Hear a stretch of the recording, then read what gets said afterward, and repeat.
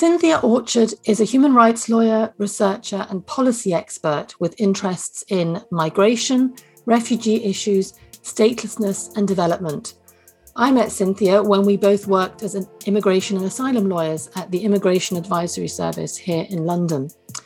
Cynthia has approximately 15 years' experience in the human rights sector and has had an incredibly rich and varied career to date. She has held positions at the Immigration Advisory Service, the UN High Commissioner for Refugees, Redress, the Refugee Studies Centre and Asylum Aid.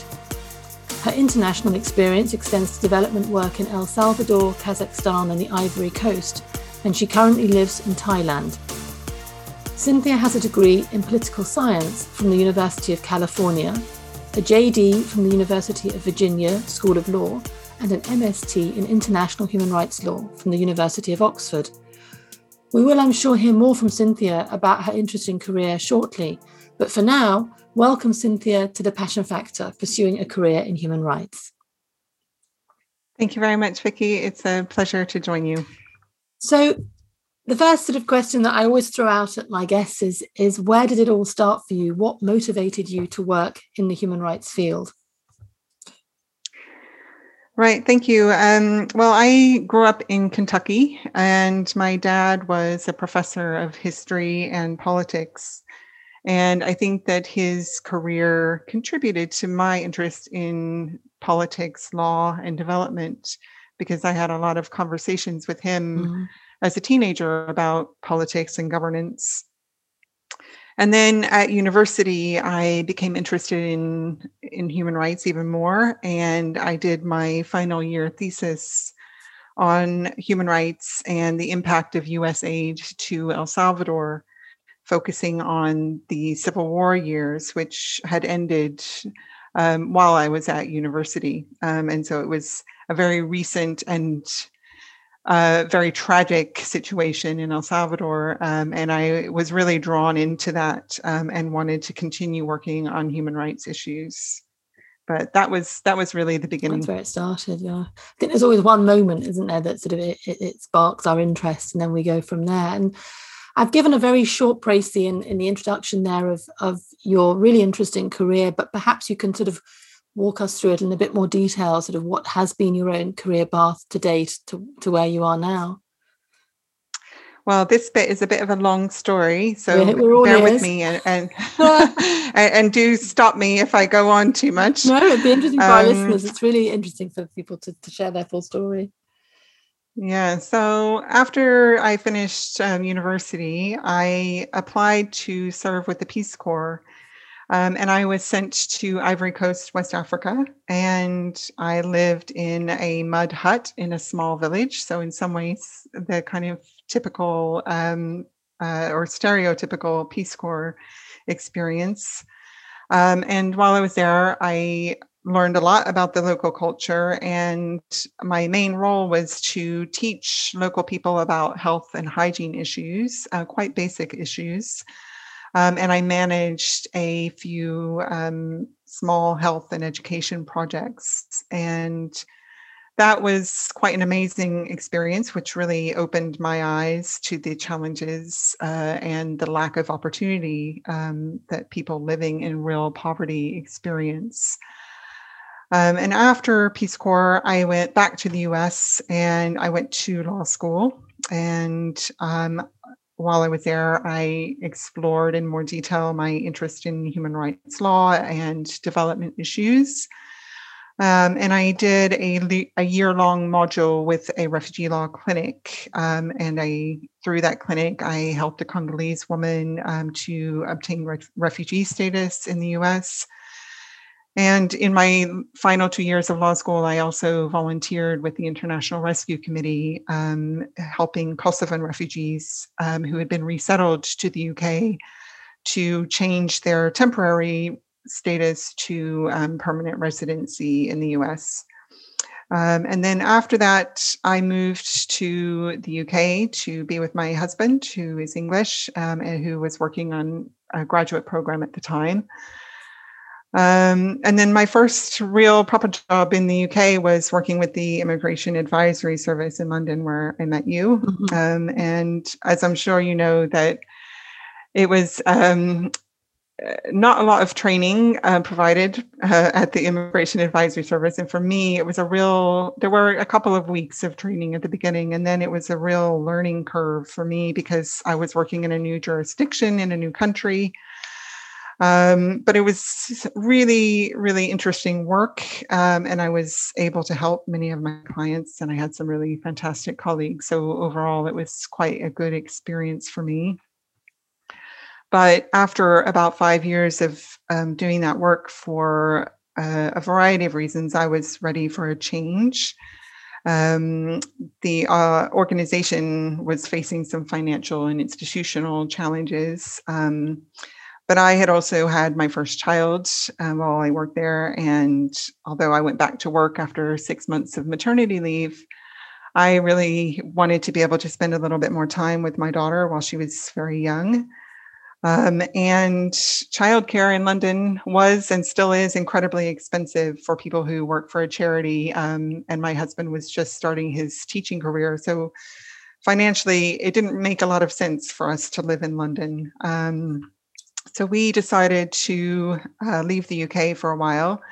And really the first opportunity that we both liked was that my husband was offered a job teaching at an international school in El Salvador.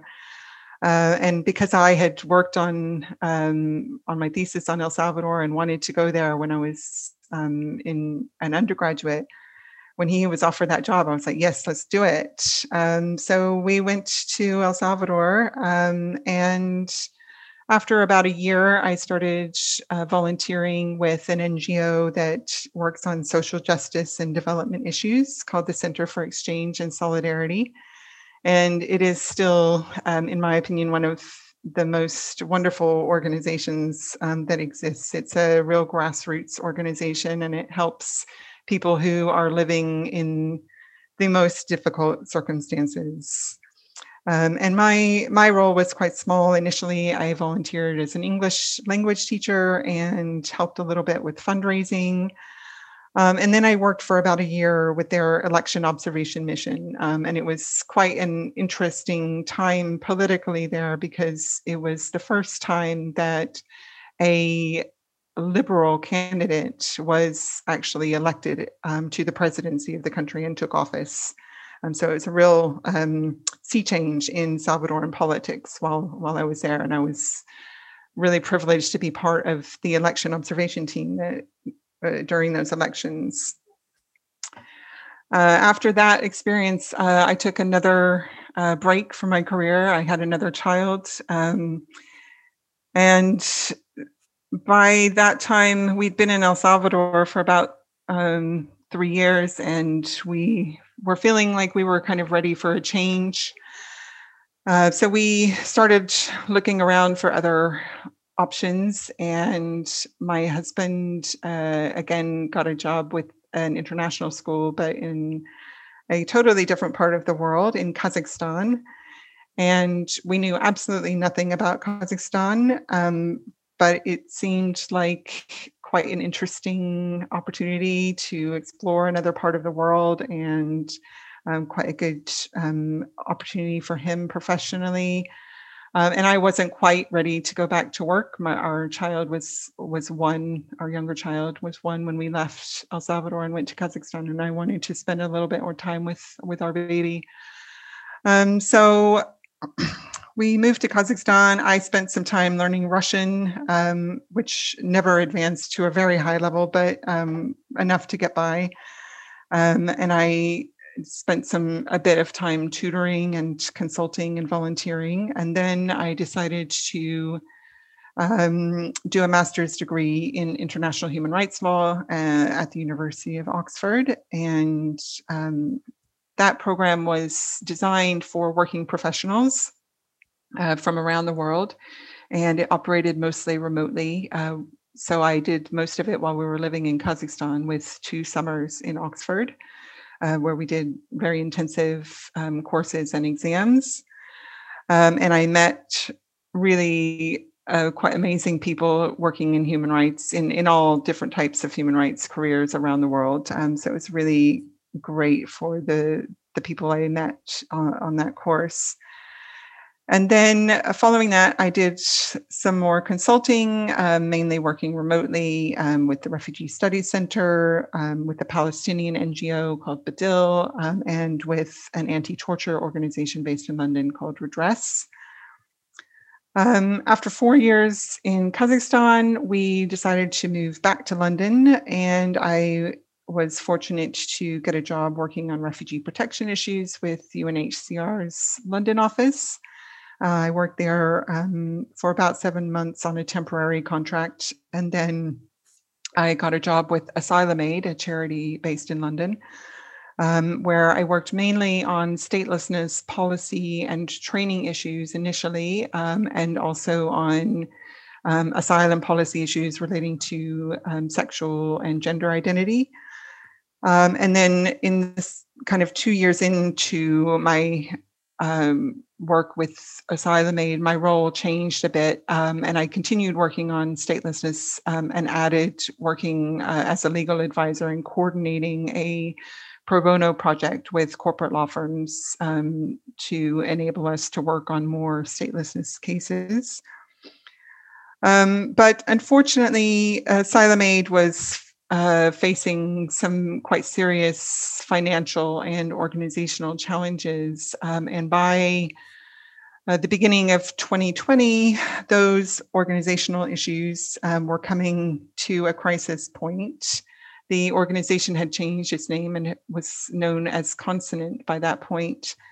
And sadly, around the time that we were just entering an emergency fundraising period and had issued a public emergency fundraising appeal, the pandemic hit. And the pandemic made it very difficult for us to fundraise adequately to save the organization. And so my role was coming to an end because the organization was, for months, quite likely to go into administration. But I was also put on furlough during the pandemic because the organization had to cut back on expenses, but also it was impossible for me to do my job because I had children at home who were not in school and needed me at home. And my husband was a teacher, so he was a key worker, so he needed to carry on doing his job. So we had some issues that arose directly from the pandemic, but also there were a lot of other complicating factors.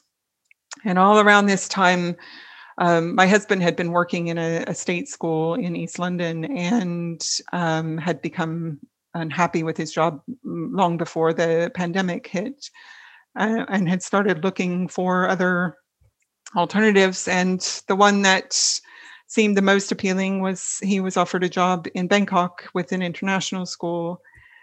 And then, so he had been offered and accepted that job just before the pandemic happened. And then we were kind of in limbo for months because I was pretty sure that my job was coming to an end. He had been offered a new job in Bangkok, but we couldn't travel yet. And the Thai government had put a hold on commercial flights into Thailand, and we didn't know when that would change. But fortunately, it changed in August 2020, and we were able to get on a flight and get here and have settled in. And I was quite lucky to be offered a temporary role working remotely with UNHCR's London office in the same role that I had worked in previously. But it was temporary for a few months, and it ended in December. So I am currently looking at doing more consulting work. And in fact, I am starting a new job as a consultant tomorrow with an NGO in London called Methoria, working on a project called Last Rights, which promotes the rights of migrants who have died or who have gone missing after leaving their home country, as well as the rights of their family members. And I'm really looking forward to taking on this quite important work that is very much underexplored in general and deserves a lot more attention. So that's it in a kind of very short summary. And at the moment, I'm starting this new role tomorrow. And then I don't know what I'll be doing in a couple of months' time, but I'm quite interested to find out. And I've got lots of ideas. I really like working on statelessness, and it's quite possible that I may return to working on that in the future. I'm also quite interested in the issues relating to the rights of migrant workers in Asia in particular. And it would be nice to work on issues that are particularly prevalent in the area in which I live at the moment. And I'm also quite interested in teaching human rights law. So if there's an opportunity for me to do that, I'll be very interested. And I'm thinking about writing a fantasy novel. So things might take a very interesting turn if that ever happens. Oh, gosh. Well, thank you for sharing what is a really interesting career that's taken you really all over the world and so many different roles. And I'm sure from each role you've picked up lots of different experiences and met different people. And it kind of brings me neatly onto my sort of next set of questions, which is around working and breaking into the sector. As you know, this podcast is for young professionals, new graduates who are looking to work in the human rights sector. And from all your jobs and the posts that you've had, in your view, what skills and qualities do you think you need to work in the human rights field? There are a lot of really helpful skills and qualities. A few that spring to mind are dedication, integrity, patience, and attention to detail. If you're not dedicated to working with to protect people from human rights abuses, this is not the field for you. You really need passion and dedication to do it well. And although that passion and dedication is really important, you also need to be able to see not only the big picture, but the detail. And a lot of our work requires really meticulous attention to detail and quite painstaking work to document human rights abuses, or just to document someone's life story to show that they are who they say they are, they've experienced what they say they've experienced. So that level of detail is really important in some of our work. You also need to have integrity so that you can do your job well and you can build trust both with your colleagues and with clients and other people that you serve. That's incredibly important in this field. And you need patience, because an awful lot of our work takes years, many years to reach fruition, and you have to be in it for the long haul. That's right, exactly. I'd agree with you on all of those. And I think sort of that dedication, passion point is vital. If we don't have that, then we're lost. Really, that it's so central to what we do. But the other points you raised as well are really important. And sort of, you've mentioned it before, and certainly in your career, you've gone on to do further study. And we see that many human rights employers now, be it international non-governmental organizations or domestic ones, intergovernmental organizations such as the UN, that many are now asking for some sort of advanced degree in human rights or public international law or of that ilk. I wonder what you think about that, whether it is worth having an advanced degree, important, necessary. I don't think that having an advanced degree is always necessary. And I definitely don't think that one particular degree is more important or more valuable than another. I think you can study law, you can study development, you can study anthropology. There are so many things that come into this area of work. Yeah. But I think for me, it was really helpful to do a master's degree after I'd had some experience in my career and after taking a career break, for kind of three reasons, probably. It allowed me to refresh and deepen my substantive knowledge after taking some time off with my children. It also gave me more confidence to move into policy and advocacy work when I had worked previously more as a legal representative. on cases rather than the bigger picture. And it also gave me really helpful connections. And I know that that having connections in this field is really, really important. And it certainly has been for me. And as I mentioned before, I met some really wonderful people who work in human rights around the world. And I wouldn't trade that for anything. Mm-hmm. And when do you think is the best time, if somebody is choosing to do a master's degree, when do you think is the best time for them to do it? I think it depends on the person and their circumstances. For me, it worked better to do a master's after having worked in a professional environment for a few years. And I think in general, it's often helpful to do an advanced degree after you've gotten some real world experience, because it helps you to have a better understanding of what you want to focus on, and then your studies are more meaningful. But for some people, going straight on to an advanced degree after undergraduate work is the right decision. It might mean that it might be that they don't have an immediate opportunity after undergraduate studies, and so continuing their studies might seem like the only good option.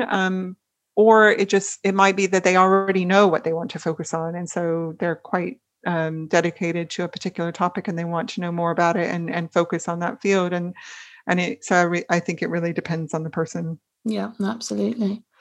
And I'm sure you've sat on the other side of the table recruiting for individuals, for organizations that you've worked for.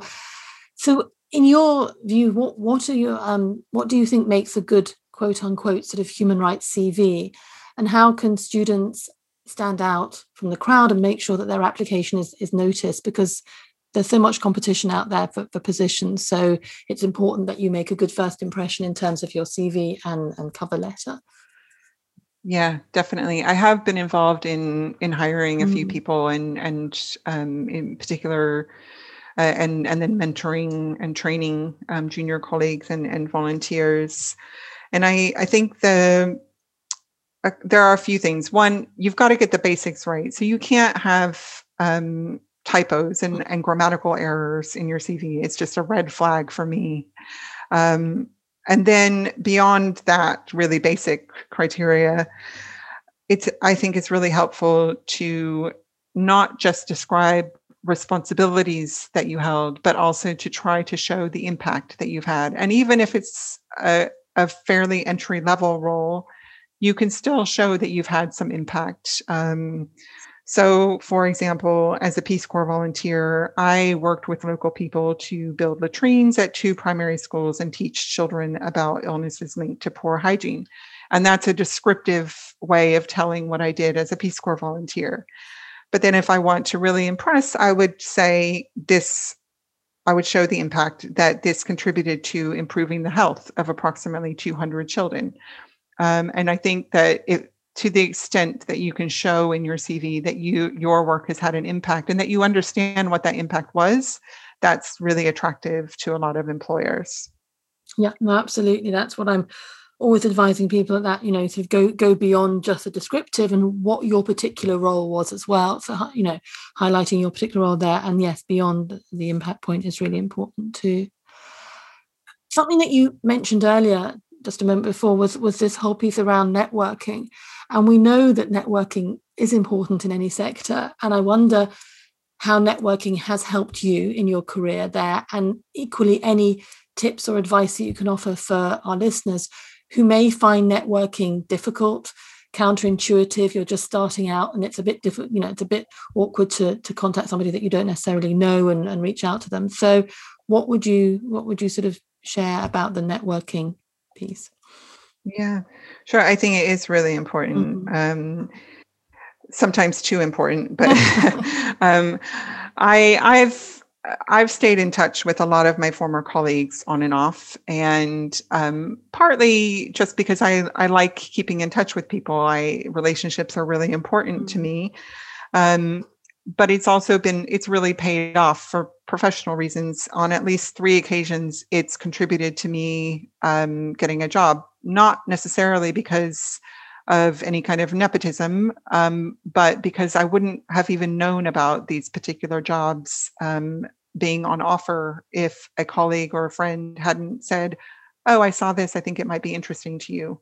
Mm-hmm. And so I think it's really helpful to stay in touch with people and let them know if you're looking for work, and let them know what you're looking for, what you're hoping for. So I guess my top tips are stay in touch with people, and don't be afraid to ask for help and let people know that you need help. But also do your homework. So if you're looking for a job in a particular field and you want to ask someone in that field to talk to you, find out about them and their work before you contact them, so that you're not coming in completely blind. Yeah. And then the other thing that's really important is, when you do get a job, treat people with respect, be nice to your colleagues, do your job well, and people will want to help you. Because I think there are so many people in our field who understand how hard it is to make your way in this area of work, and there are so many people who are perfectly willing to help where they can. So don't be afraid to ask for it. Absolutely. Yeah, I think that's such an important point there. And you can ask for help at different points in your career, right? As you're starting out, then maybe when you're sort of mid-career and you're looking at transitioning to another role, etc. So I think that there's no sort of harm in contacting people and asking for that sort of helping hand. Yep, absolutely. And for our listeners who are starting out and thinking about, well, where do I go? What about the value of undertaking voluntary or pro bono opportunities as a very first step into the sector to learn about a particular area maybe, or a type of work that you're doing, be it policy work, be it campaigning work? What do you think about the value of that, of those opportunities? Yeah, volunteer work has been a really useful and interesting part of my career. And I highly recommend it to people who have the resources to do it. And I've been quite fortunate in my career that I've had times when I've been in the privileged position of being able to volunteer. But I also feel that human rights organizations need to build into their working models ways for people from poor backgrounds, and especially for people from the communities affected by human rights abuses, on the issues on which those organizations work. The organizations need to make it possible for those people to get started working in this field, and to offer bursaries and paid training programs and internships, so that it's not a very skewed core of people who are working in this field, and that there really are equal opportunities for other people to get involved. Yeah, and that conversation, I think, is happening more and more now, that NGOs and other organizations are thinking about that sort of paying interns and others for their work. It's of equal value and equal importance to that organization, so they should be duly reflected accordingly. Yeah, definitely. So moving to sort of the day-to-day life of a human rights professional, could you sort of describe for us a typical day in your most recent role, or something that would be interesting for our listeners to hear about, what happens in the day-to-day life in the human rights sector? Sure.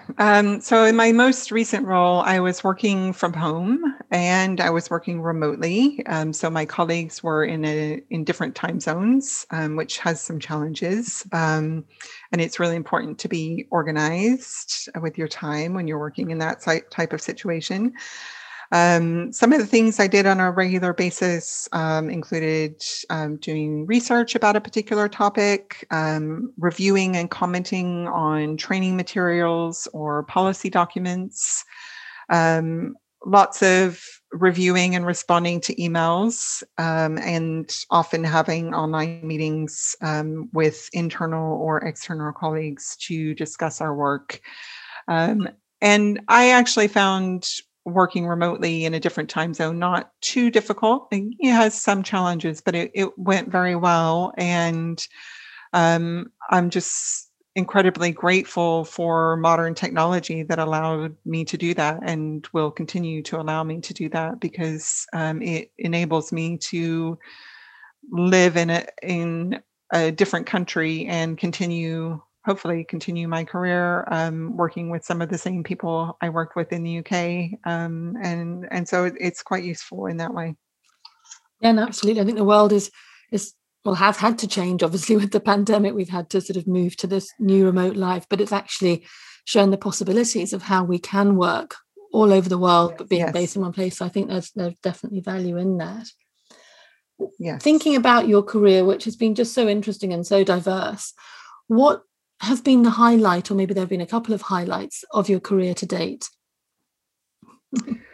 I would say I couldn't pinpoint really a single moment or moments, but I think the things that have been most important to me have been the times when I've worked on a case that has succeeded and I've been able to tell a client that their application or their appeal was successful. There's nothing so wonderful as being able to tell someone that they won. And it's a completely life-changing experience for them to have been granted asylum or leave to remain in the UK as a stateless person. It's such an amazing thing for them and for the person who helps them. So that's one part of it. And then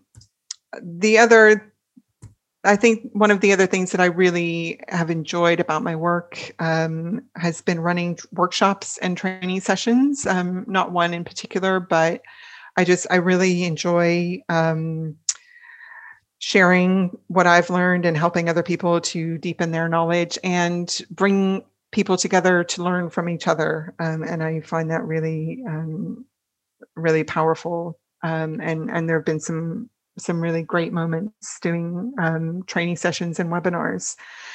In the most recent webinar I facilitated, I did a brief Q&A as part of the webinar with a stateless person who was speaking publicly for the first time in his life to advocate for changes to the way the Home Office deal with statelessness applications. And it was just really fantastic to collaborate with him to help him speak in a very compelling way about the changes that he would most like to see.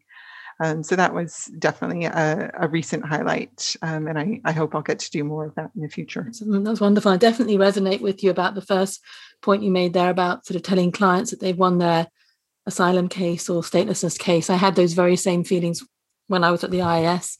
As you, unfortunately, I just didn't get to tell them enough people. I think I got 6 cases in the whole 6 years that I was there or something. Unfortunately, well, that was the system that we were working in.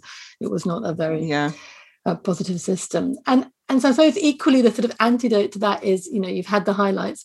What about any setbacks or challenges that you faced during your career? Yeah, well, I've mentioned a couple of them along the way. Having the pandemic hit was a challenge for me, like so many others. And I consider myself to have been very privileged in the situation that I was in. But it was still quite stressful being placed on furlough and being in limbo and having my organization be in limbo for months and months and not knowing what was going to happen with either my job or my life. So that was quite a difficult time. In addition to that, there were a few other times that were particularly challenging. When I took time off with my children, that time was really precious for me, and I don't regret it at all. But it was hard sometimes when I was trying to get back to my career. And there were days when I wondered if it would actually happen at all, that I would be able to work in my profession. But it did. And I think that's, another point in favor of you've got to be patient and you've got to be persistent, and you can make things happen. And then another challenge for me a few times in my career has been having to work with people that I didn't feel I could trust. And I think when I started out working in human rights and development, I had this very idealistic perception that everybody working in our field would be wonderful people. And I'm sorry to say that they're not. Wow. Yeah, that's important for people to know at this early stage, definitely. Yes, there are, don't get me wrong, there are some really, truly wonderful individuals working in the human rights field, most of the people working in this field. But there are some people who are in it for the wrong reasons or who have become damaged by their work and have let the stress and mental health issues affect the people around them in really negative ways. And I have experienced that a couple of times, and it was very unpleasant. And it is important for people to think about that and develop ways of dealing with it. No, thank you for sharing that. Those really sort of insightful moments about your own journey and your own career.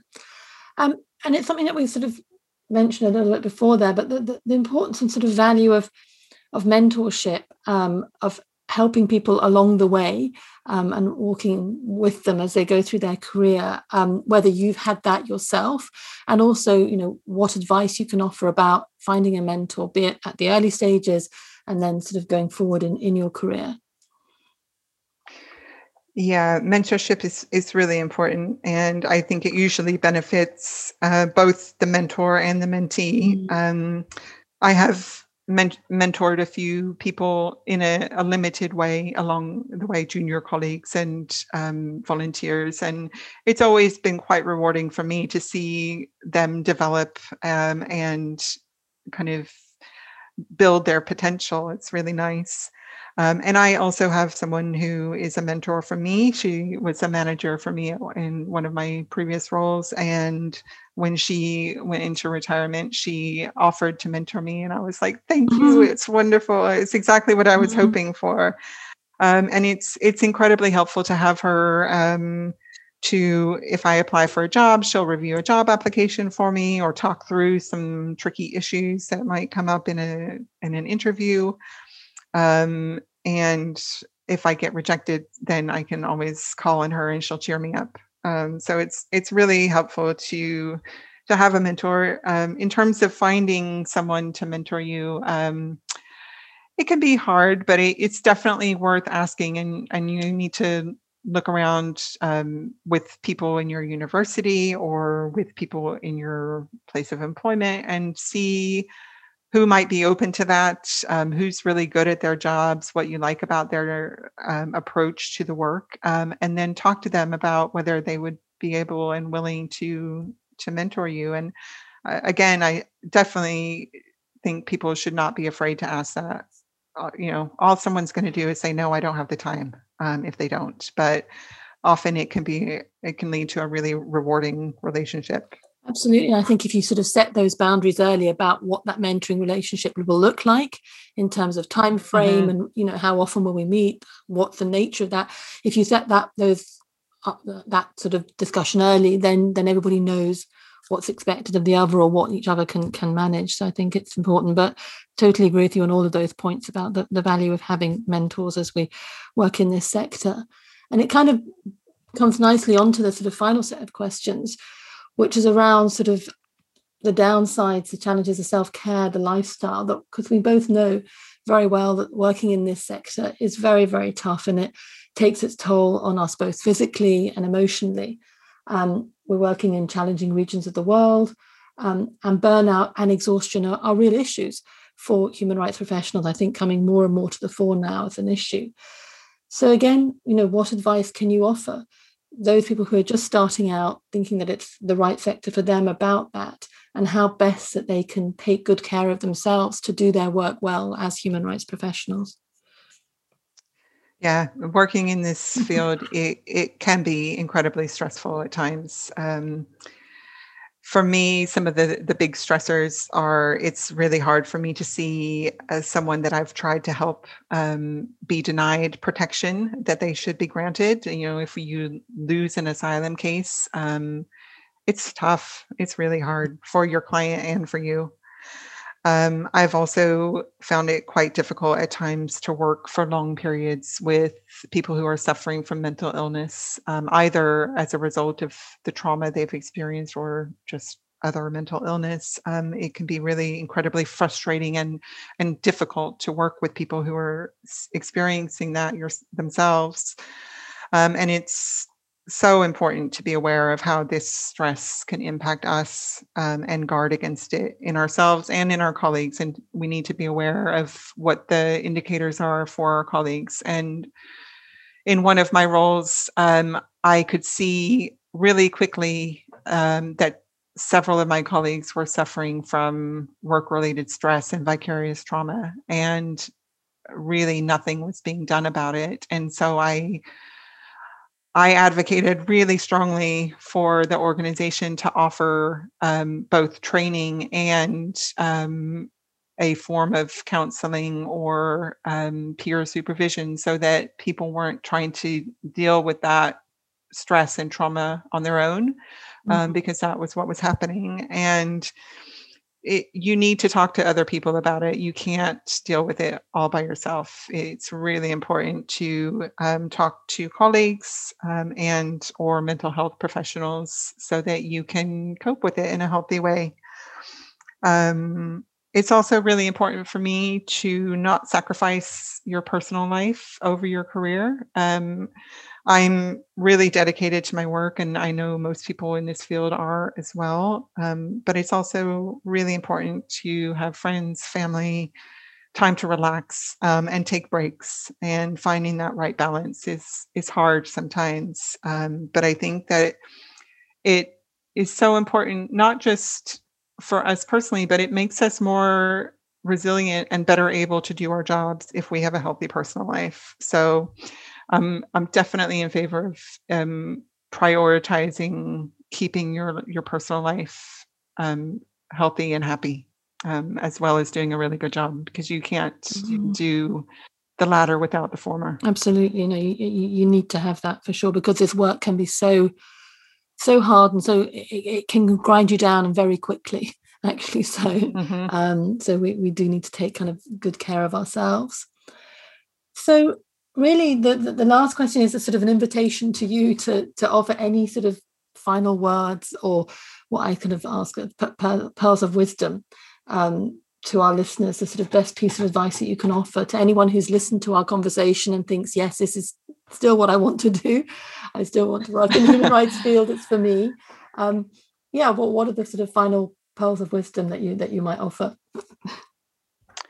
I suppose my final advice would be to be persistent, but be flexible. So if you have a dream and your dream is to work with a particular organization or on a particular issue, follow that dream to the best of your ability, and also be open to the possibility that your work might take you places that you can't really imagine at the beginning, and that might be fine. And I think about this a lot, because my career has taken a very windy path, and sometimes it feels like it's just meandering and getting a little bit lost, but other times it feels like it all comes together. And so I'm at peace with that, and excited to find out what happens next. And I think it's really important to just have that flexibility and be open to things might not work out as you planned, but that might be fine. Absolutely. I think that is really a big lesson,